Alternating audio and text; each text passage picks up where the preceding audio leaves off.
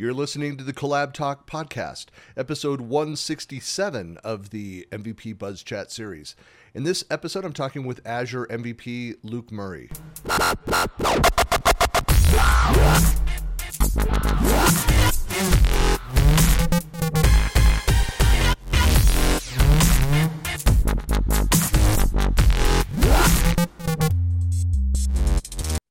Hey everybody, this is Christian Buckley doing another MVP Buzz Chat, and I'm talking today with Luke. Hello.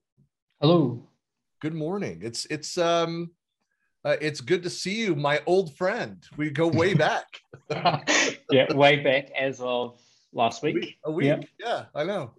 That's what you get from failing to hit record. Is I know so much about you already. I feel like, Yeah. Hey, I have long-term online professional relationships with people where I've only seen their Twitter profile pic. So the fact that we've actually talked. I know it's a bit, And the thing is, it's kind of like we've had Microsoft Build in between our talk. So even a week, a lot changes in the technology world. So we should get into that as well. But for folks that don't know who you are you, where are you, what do you do? So my name is Luke Murray. I'm a technical consultant at in Hamilton, New Zealand. So my role is essentially pre-sales, so technical pre-sales, solution architecture, taking business requirements for small, medium businesses around the Hamilton, Waikato area of the North Island. Estimating projects to move them to the cloud, Microsoft Azure, modernize and look at some of their cost optimization and operational processes to make things better. And you also, I'd always like to point it out every time I talk to somebody in New Zealand, you live in one of my favorite places in the world. For folks, if you've not visited New Zealand, I'm a total Lord of the Rings nerd. Oh, yes. Anyway. But in fact, I was in Wellington the day before the Weta workshop announced that they were doing the Hobbit movies and the dates for that stuff. So I was actually in there the day prior, and there was a lot of activity going on. And we tried, a buddy of mine and I tried to kind of sneak around the gate. If you've been down there, it's pretty secure. Mm-hmm. And they were starting on some projects for what turned out to be the Hobbit. And so that's why security was tighter than normal. But anyway. It's pretty awesome to go down there and see what they've done and some of the models, and definitely a place you could spend a lot of money at. Yes.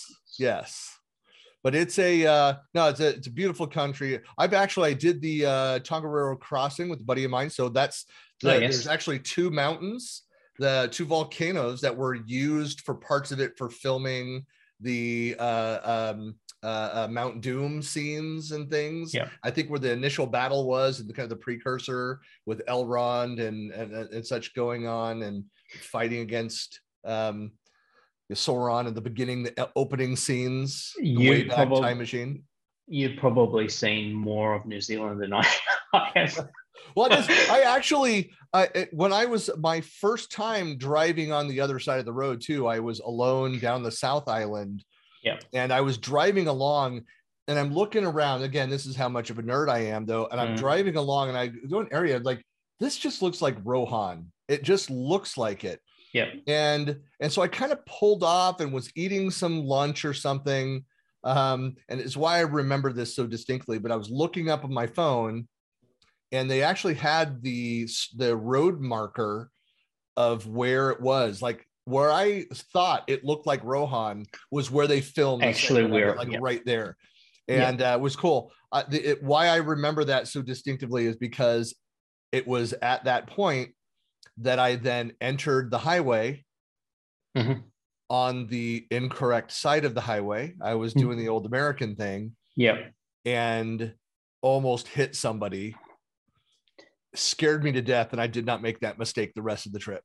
Yeah. We've had the opposite. Well, the same experience, but in the States. Because I think I told you last week, but for the audience, I've been to the States a couple of times. I actually got married in Vegas, and the first trip that we did to the States was LA for 3 days, then New York, because that's always been a dream of mine. So I ended up at New York on my birthday. This was, five or so years ago.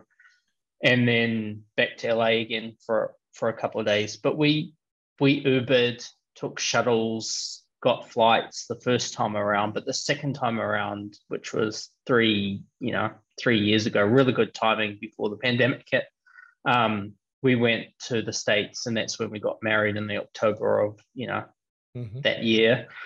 But we made the decision to get a rental car. So we flew in, got a shuttle to the rental car place, all good.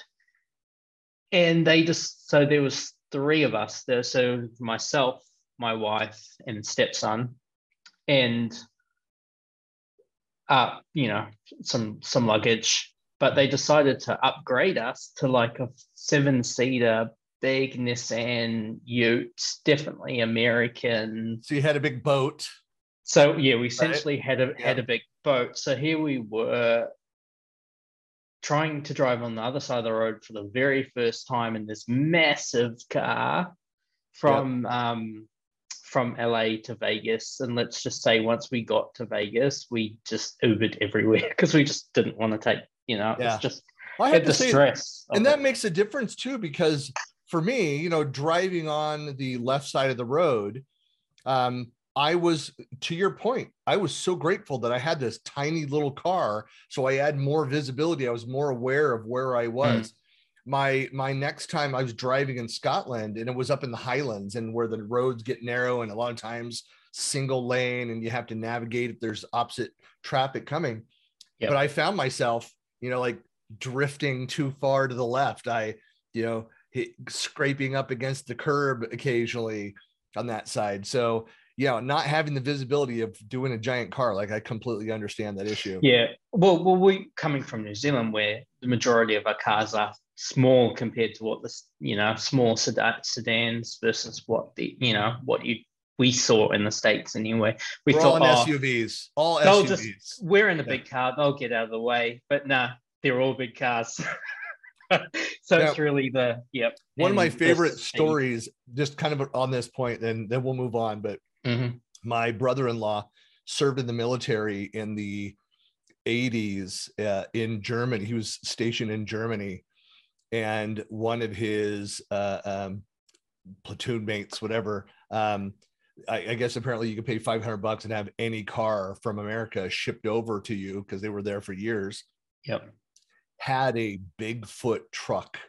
It's a Texan with a massive truck jacked up.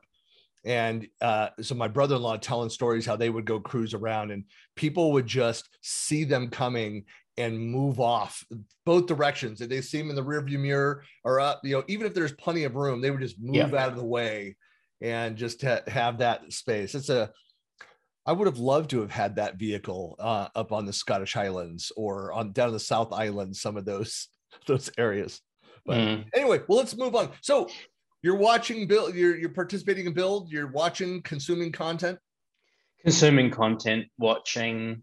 Yep. And any major takeaways?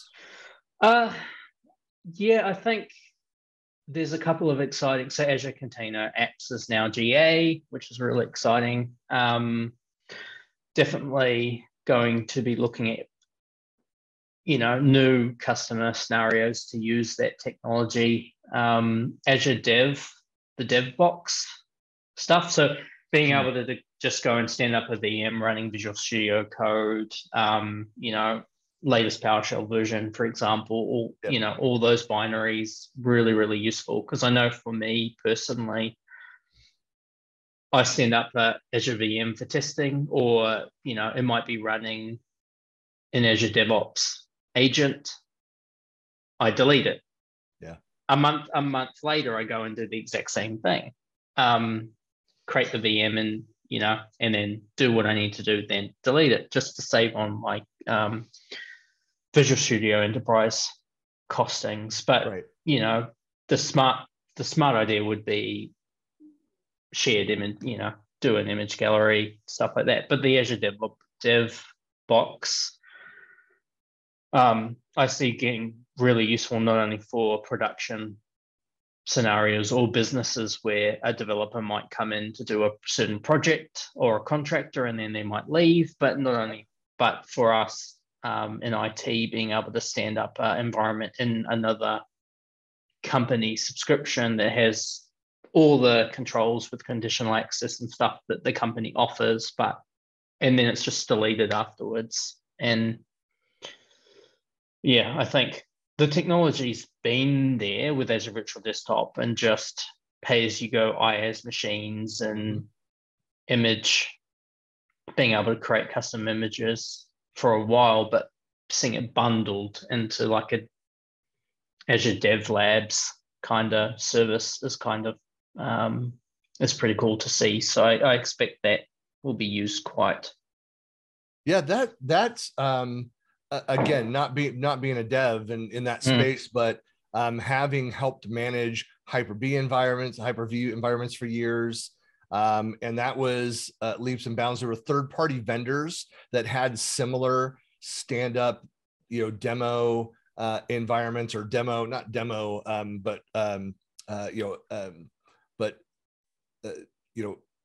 quick environments that you could kind of configure the different components and things around there, but have Microsoft actually run it out in Azure.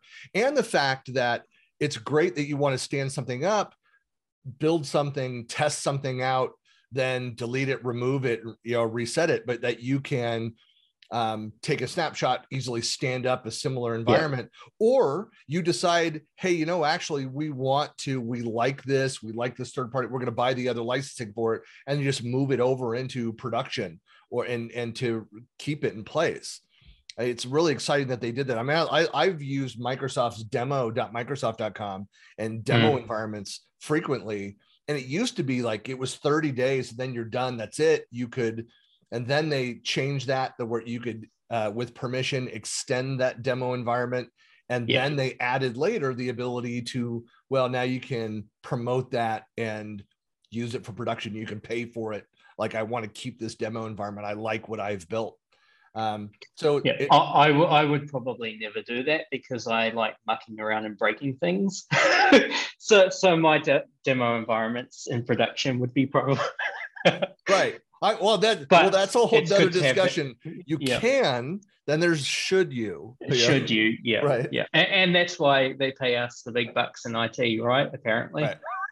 But that whole concept, I mean, again, coming from the SharePoint world, there was a big push, and we used to refer to it. I was at Microsoft back in the, before the 2007 release and there for 2010 with sandbox solutions. And we used to refer to it as what we want is like a sandbox that we can go and play. And then they, of course, name it that.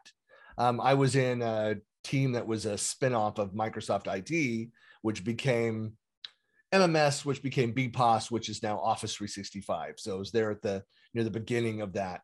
But that was, that's actually the language we would use. Like, we want to create an environment where people can go in and experiment, have all of the configurations of the organization, but try things out without breaking everything. So not production. That was back in the day when most people, again, the SharePoint world, if they were testing things out, it was usually on production. I think like the technology has changed, but the people process has changed as well. Like 5 years ago, you still, Azure's been out 13 years now, and it's come a long way in that space. But having the technology is one thing, but you need the people and the processes to align. So you've gone from massive waterfall projects where everything needs, you spend X amount of time on the requirements gathering, making sure you're spending a lot more time very early on. And that's not to say that you shouldn't do that. You should definitely, like, discovery phase of a project is ideal to be successful. But with methodologies like Agile, being a bit more, having a bit more agility Yeah. allows you to go, oh, we want to try something, but we don't know if it's going to work. Hey, let's just stand up a POC, Yeah. shut it down, delete it afterwards. We have our learnings. This is, it's become a lot more consumable where, you're trialing stuff a lot earlier in the piece than doing all the theoretical stuff and then hoping it all fits together at the end. Well, having those, shorter list of requirements or outcomes, being able to go in and iterate on that, take those learnings, fold it in, or fail quickly and then go try something else around that. We're more aligned with doing that. Do you still run into a lot of customers that are more of the old fashioned, the waterfall, the longer projects? Are you still fighting those battles? Yeah, and that's primarily because of the space that I operate in. So I work for a MSP, so we like a managed service provider. Mm-hmm. So we do projects for external customers, like stand up or migrate to Azure or migrate to M365, for example. So those type of projects, we do statement of work. It's more aligned to an agile methodology. Mm-hmm. Where previous organizations I've worked at, the whole, right, what's your sprint cycle? So, 2-week sprint, we're going to get this done. It's going to be, right, let's just improve. So there's a lot more, you can do a lot more continuous delivery when you're in the environment working 24/7, or you've got, a custom app that you're building, for example. But the way that I work currently, because of the nature of our business, is the clients want to move from an on-premise file server or Exchange environment into M365. We do the statement of work. We have a waterfall-based plan. It's going to be done in 6 weeks, as an example. Yeah. Done. And then we'll look at the roadmap and continuous improvement exercises to go, what else? Like, you've got the technology now, let's improve it. But it's, the projects are more, this is the outcome we want to deliver and by when. It's not as much of a, they're a bit more longer pieces of work than like a 2-week sprint. So it's a bit hard to sort of use that methodology without, going out of scope of something that we haven't signed off. Or it's interesting thinking about that. I look back at my career, like I talk about, early in my career as a technical project manager, I had an 18-month project. I did other smaller projects, but thinking about like how I would break that up, and like, to your point, it wouldn't really fit the goal. There were long lead items as part of this. We were doing data center consolidation.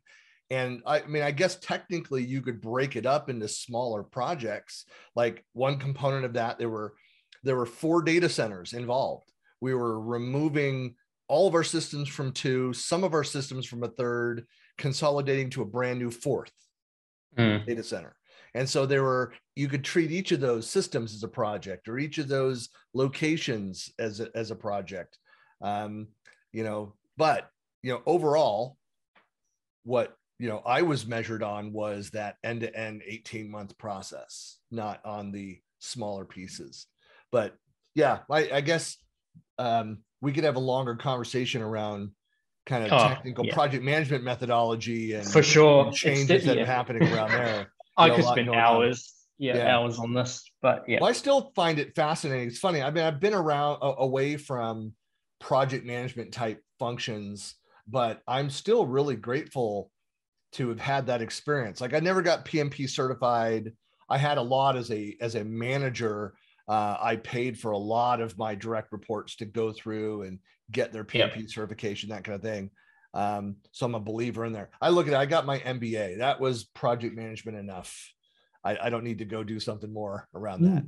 But but I'm so grateful that I had that training early on in my career, because I've been able to utilize it in other roles throughout my career. It's definitely project management, or whether it's agile or waterfall, or whether using Kanban or another methodology or process or way of displaying the data, it's all valuable and you can use it elsewhere. Yeah. It's a function of steps to achieve an outcome at the end of the day. I would always tell people, like, I don't care what your methodology is, as long as you utilize one.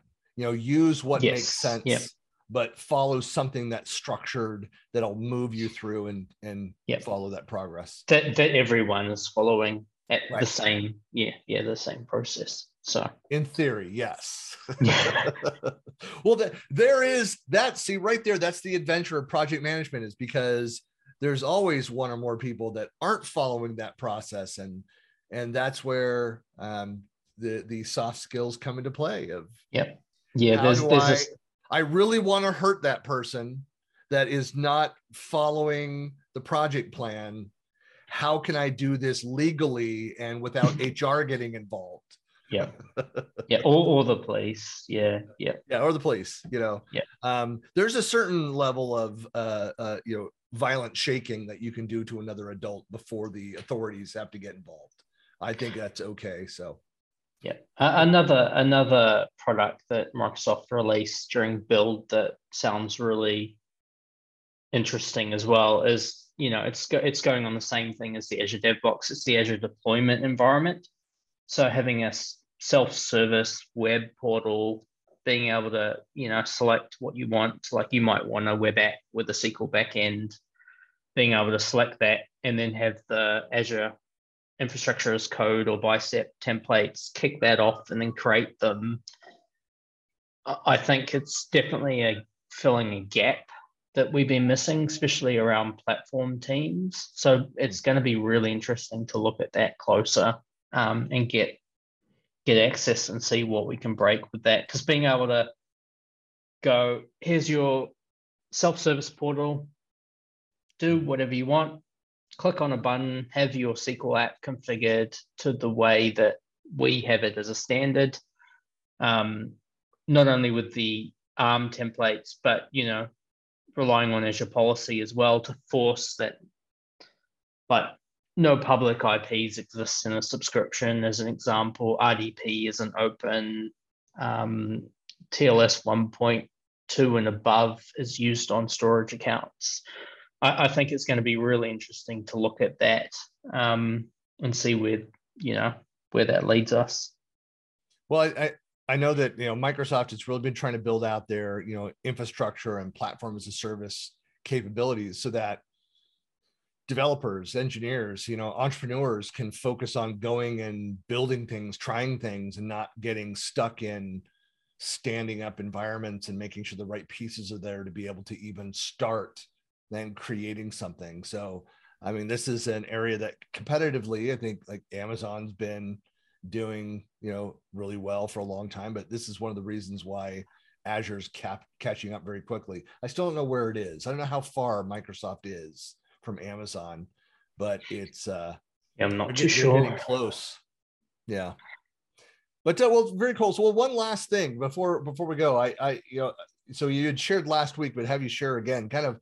So what was your path to becoming an MVP? Like, what did you have to go through? What were the steps? People are always interested to know and compare and contrast their own lives and their own desires to become an MVP. Yeah. It's an interesting one. So as in, like, when I was 14 years ago, just starting college in New Zealand, the equivalent. So I started doing volunteer work at a local computer shop, essentially after school, during school holidays, fixing computers. By that time, it was Windows 95 days, helping out there. Then I ended up finishing college, getting a full-time job there where I spent another X amount of years. But early on, during, I think it was early 2000s, there was a movie. And ironically enough, that movie was called Antitrust, and it was about open source. So at that stage, was definitely very much, playing around with Linux and all sorts of other things. But there was a saying in that movie, human knowledge belongs to the world. And it's always stayed with me. And so that triggered me to start blogging, putting in fixes that I found, all sorts of other things. So I started a website, I started blogging, I started putting stuff up. To even to this day, articles that I wrote back then are there. It helped teach me about technical writing. It was only really, at that stage, it was only really for myself to go back and have a look at what things happened. But then over time, as I changed roles, moved across different industries, it was a way of me learning publicly and helping to give back to the community, so people didn't run into the same problems that I did, for example. Or I could go, this is how I've done it. Someone else may have different experiences, different ways of working, and then try and get their comments. So I believe I never set out to become an MVP as a goal, because to be honest, I never thought I would achieve it. Some nerdy guy in a rural town in New Zealand, it was a goal that never occurred to me. And so I've always had a passion for technology. I've been brought up alongside Microsoft technologies, Windows Server, Windows Desktop, all sorts of other things. And so there was a stage in my career that I was a senior system engineer and looking out at all the jobs, and the shifts started to change from managing an on-premise environment into, you need these cloud skills, Azure. It wasn't at the DevOps stage yet. It was more along the lines of, you need to know how to stand up an IaaS VM or something like that. So I realized at that point that the environment that I was working in was very much still old school on premises, and there was due to data regulation and other things, there was really no foreseeable roadmap to move to the cloud. So I made a step to leave, and that was probably the best thing I ever did for my career, because I suddenly got thrust into the cloud Azure world, and I loved it. The continuous change of technology, the different way of working, like we talked earlier about waterfall and agile methodology. So that agile was sort of starting to come through around the same time to, in these organizations. So yeah, for me, it was kind of, I wanted to learn more. So I started to go, right, what do I need to learn? Started to write more articles, fleshed out my technical writing a bit more. As part of the learning process, I help out on the Microsoft Tech community and the Q&A forums where I can as well, because there's a whole lot of Azure is such a huge platform. It's a huge category. Well, that's why I always ask, people you're an Azure MVP, but it's so broad there's so many things within that. I'm like, look, I'm part of the largest segment of MVPs, I believe. I'm in Office Apps and Services, which is, again, all of those workloads. And so you always have to ask, well, what do you specialize within that area? So in Azure specifically. Yeah. So it's almost like a sandpit full of a whole lot of Lego blocks, being able to just pick up and build whatever you want. So yeah, the work that I had and the type of environments that I operated in, I came through in the compute space, the networking, the infrastructure as code perspectives versus a dev. So I've definitely come up with more of an IT professional focus Yeah. than a dev focus, but the world's changed where actually they're like, it's my belief that they're one and the same now. Yeah. You still got your operational people because things still need to run whether in the cloud or not. But I started to learn things like being able to deploy pipelines with Azure DevOps and things like that. I'm definitely no expert, but Yeah. That's a great area to go and build expertise around. I spent a number of years, you're probably not familiar with the company, but in the software configuration management space. And my interest in SCM as a category, and I worked with a company called Rational Software. They got bought by IBM, but this is 24 years ago. I ended up selling my company, my startup that I co-founded, to Rational. But learning about SCM and code management, we actually ended up using ClearCase as a product as the engine for an information management and project management solution. So we actually morphed it and did other things with it. Nice. But that's one of those areas. Again, we can get back and we could talk project management and technical project management for a long time. But it's another area. I guess part of my point is that there are so many different areas in and around this. If you're interested in learning more about Azure, learning more about like all the different aspects within Azure, even as a business person, I have marketing degrees, but I've been in tech my entire career, going and learning about this stuff.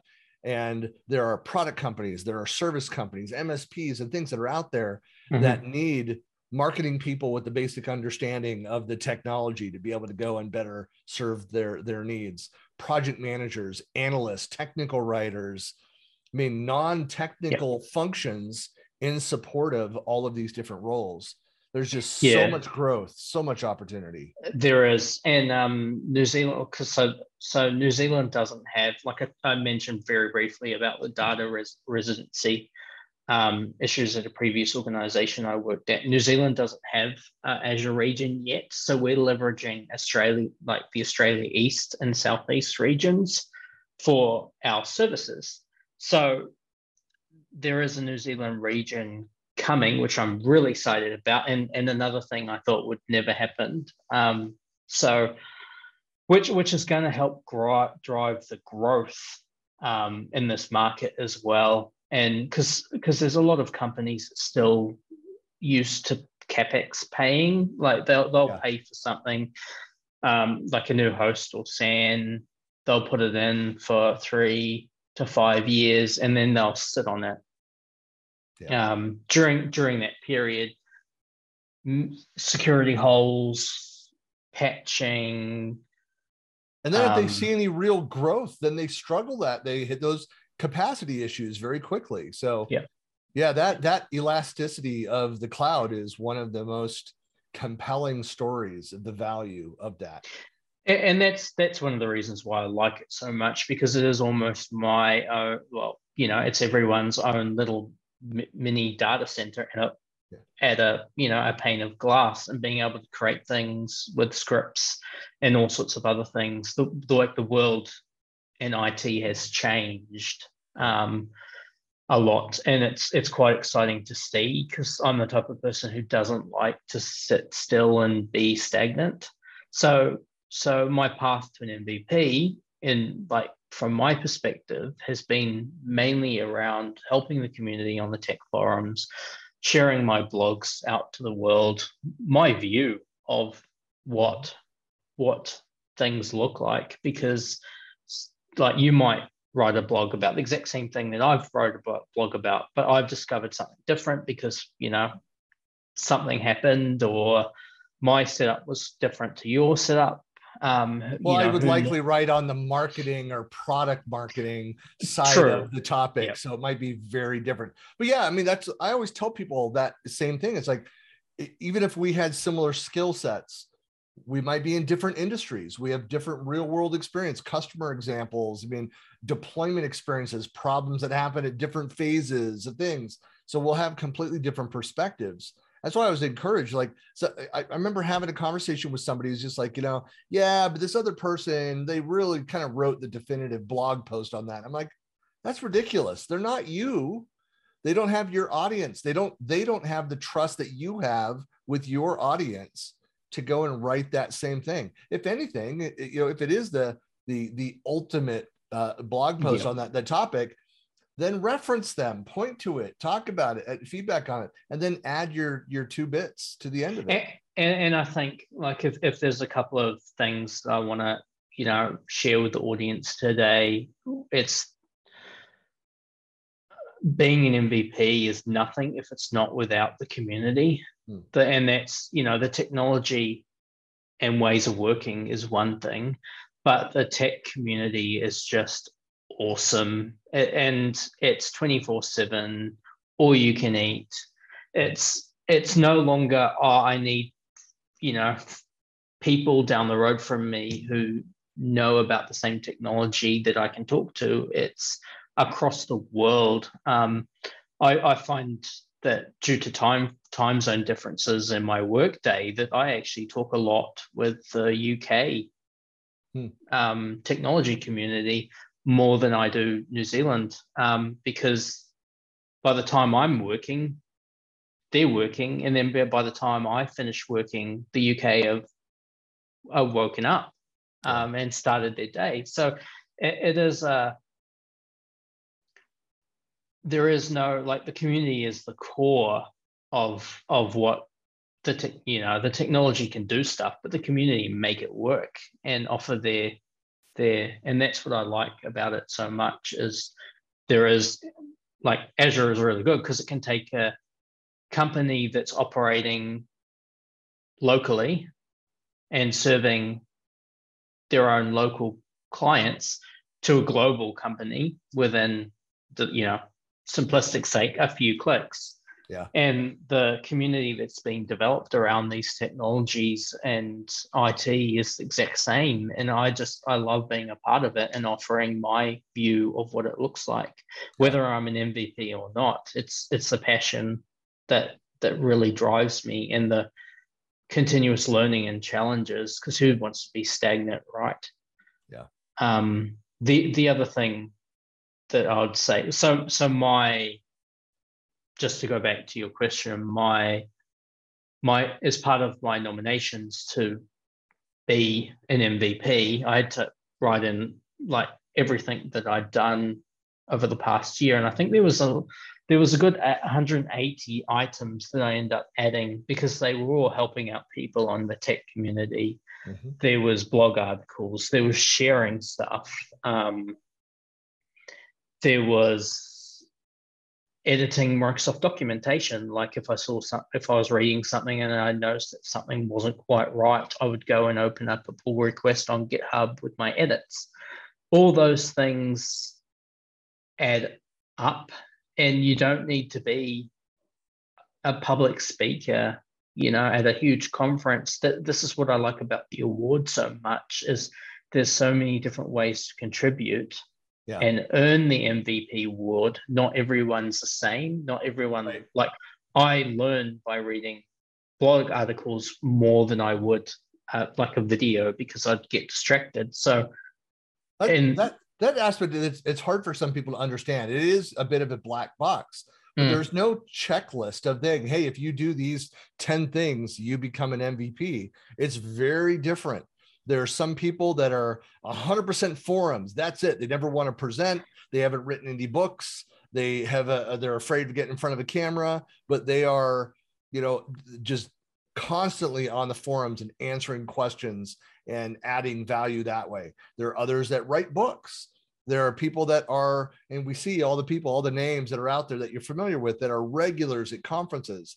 I used to do, 2 or 3 conferences a month. I did that for about a decade.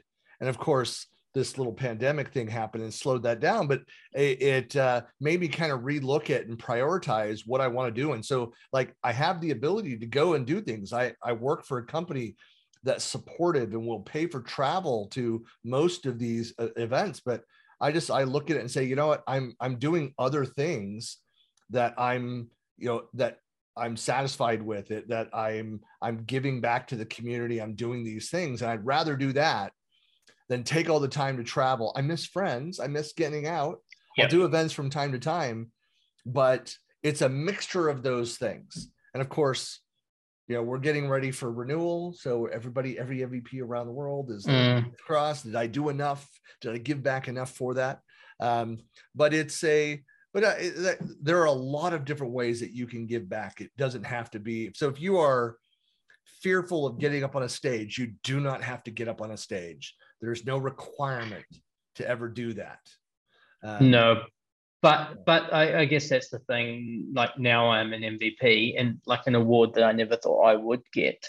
There's so many opportunities for me to either continue with the way that I obviously was adding value to the community because I got the award in the first place. Or I could, I'm quite excited because it's allowing me to step outside my comfort zone. Like this podcast, for example, a couple of years ago, I would never have had this chat with you. I try to scare people away. That's the thing. That's that first layer. I try to make people, fearful of talking to me. That's my goal. So, but I think at the end of the day, and this is something that I personally struggled with, is back yourself. You look at all these articles and you look at the website, and it's that iceberg analogy. All you see is the stuff above the water. You don't see all the failures that people have gone through, all the learnings. You don't see the nights that people have spent banging their head against the theoretical wall. Yeah. All you see is what the success looks like, or the light, the top of the iceberg. I look at people and I go, how am I an MVP in the same bucket of people as, that person? Because they've wrote a really awesome thing that, automates X. But everyone's quite individual, and you just don't know what is happening, Well, you don't know. That's something too, is that because there are definitely MVPs out there that I kind of, put up on a pedestal or like that. Then I got to know them. Still like good friends with, but you realize, hey, everybody's human. Everybody has weaknesses. They have I used to always joke that like nobody knows everything from, as a SharePoint MVP, nobody knows everything about SharePoint. It's like, there's actually 3 or 4 people that I would argue do know everything about SharePoint. But they have other flaws and other things around them. And again, they're human. And so, I actually prefer it when MVPs show that kind of sensitive side, talk about failures as much as successes. I think I learn as much, or if not more, from people's failures. It's not about the one time where I did something and it worked. It's here's the dozen times. Here's what I tried. Here's what I learned, why it didn't work, and what was wrong with this approach.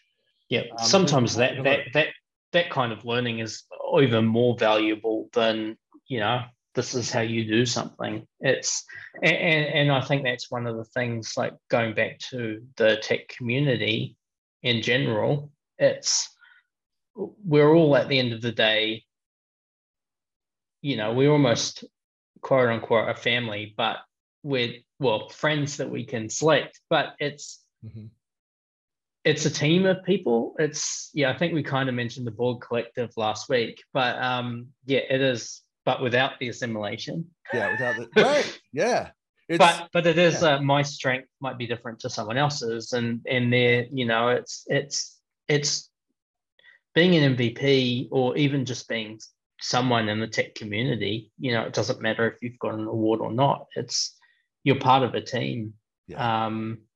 And even if you can't do something because some reason, or you may not be looking at it the right way, or you might just need to run you're struggling with something and you need to run through it with someone else. It's just, there's a plethora of people across the world who are eager to help you, and no doubt they may have problems with something else. It's definitely it's just we're all learning, Yeah. whether it's the same technology or different technology, or you might be using Azure Web Apps to host one website, or you might be using VM scale sets to run the exact same website a different way. It's just, and there's so many ways you can build those Lego blocks as well. It's exciting to be around and see. And so I think my path to MVP is mainly trying to give back to the community the best way I know how, which is helping people out on the forums, blogging, sharing stuff on my Twitter and LinkedIn, and just having the passion for the technology and trying new things and trying to be as cutting edge as possible. Well, one thing I always like to, this is a great, well said. One thing I always throw out there, and I'm sure you'll agree, is that for those that are watching, listening, if you have questions and if you have an MVP, certainly, Luke and myself that you follow or, have questions for, don't be shy, reach out.